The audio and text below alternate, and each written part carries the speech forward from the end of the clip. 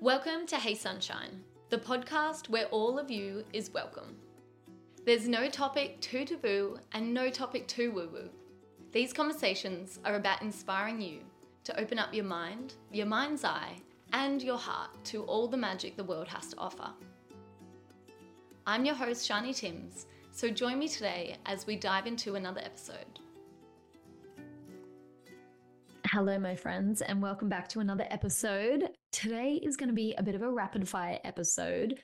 We are jamming on all things productivity and efficiency. So I used to want to be a productivity queen. I was all about how much can I get done in this amount of time? Let's fucking go. Let's get it done. Being a projector in human design, I am all about being efficient. And I think this has been the real shift for me. And especially this is what I want to bring into this year. I want to call in more efficiency over productivity. I've really been processing and reflecting lately on the idea of both and what they both mean and which one I really want to cultivate and work with in 2024.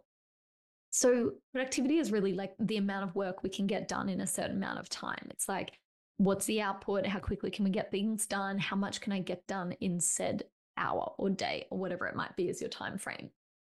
Whereas when we think about it from an efficiency lens, it's like, how well do we use that time? How well are we using our resources within this time frame to get a certain level of quality of work done?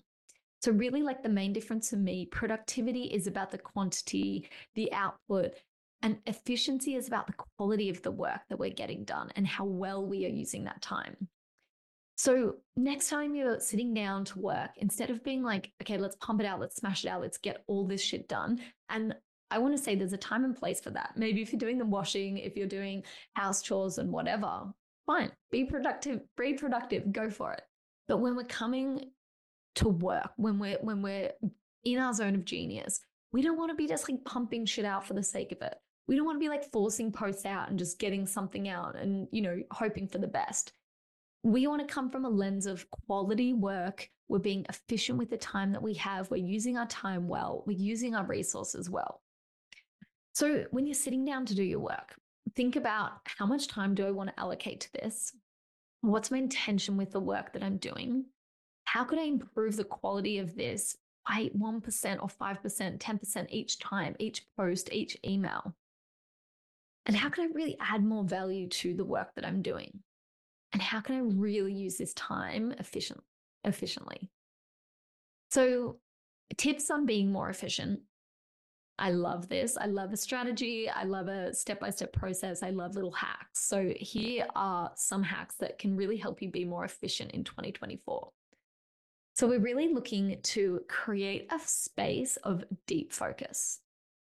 So think to your office at home or your workspace, like, what does it look like? Do you actually enjoy being in there? Do you enjoy the space? Does it reflect like who you are and like a space that you want to work in? Does it look beautiful? Does it have plants in it? Does it feel nourishing? Do you have a comfy chair?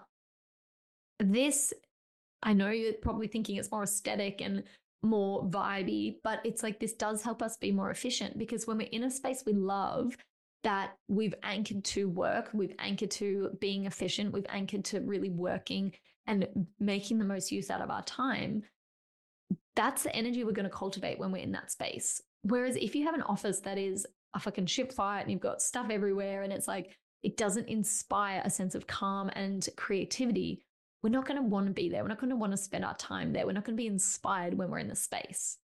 So really just considering what's the space you want to create for your zone of, genius, your zone of work. And then the next one is really like time blocking your tasks and time blocking your calendar. So, a lot of schools of thought for efficiency and productivity is like, okay, actually like diarizing different tasks. So say you've got a client project, like, is it just on a task list or does it go in your calendar to then say, need to get this done at this time?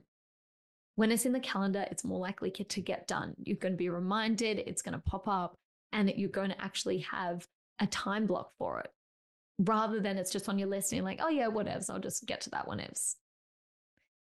And then the next one is really using deep work principles.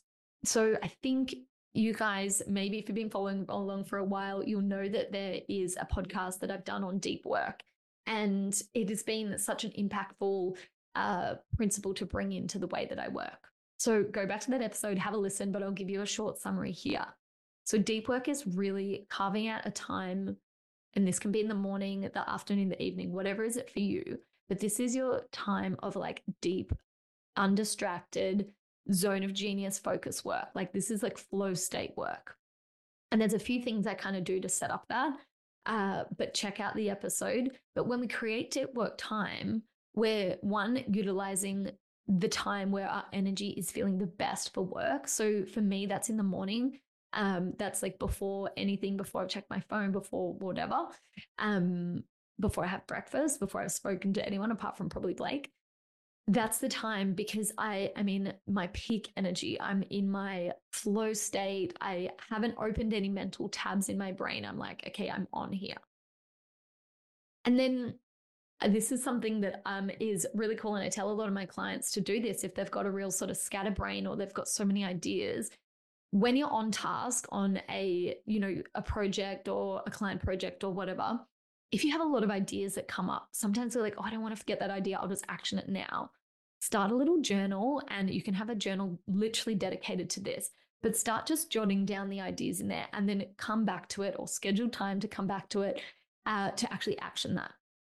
Because like you might be working on an epic project and you're like, oh, I've got to pay that person, or, I've got to send that person an email. If you break your chain of focus and you go and do the task and then you come back, like you've lost your flow state, you've lost your creative streak. So having this journal means that we can take 5 seconds, write it down, and then come back and be on task. So if you've got a scatterbrain, definitely try that out.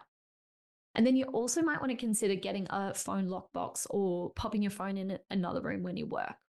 So I don't know about you guys, but when my phone's in front of me, even if I don't need to check it, if I see it, I'll be like, oh, who's messaged or who's popped through, or maybe I'll check Instagram. It's like, that is a portal into distractions. Even just seeing it makes you think, oh, did I send that message to that person? Or maybe I'll call my mum. So get it out of your line of sight, pop it in another room or pop it in a phone lockbox. Blake and I got one, I think just on eBay, they're like $40, $50, but really, really useful. They've got like a little timer on the top.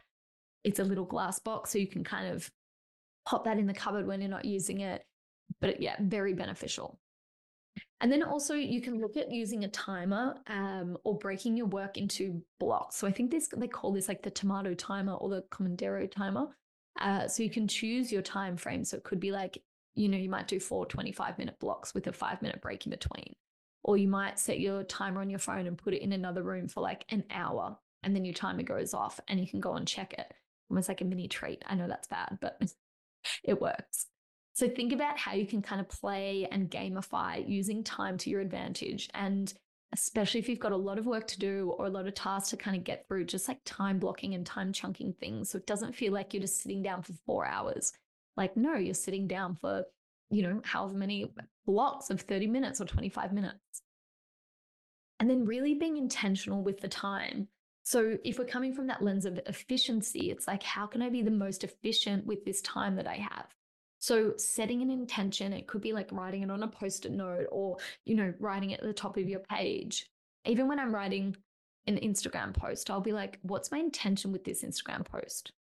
Why am I doing this? Like, what's the intention behind this? And this is really, really helpful because it just creates a bit of like, it's like when you go bowling, right?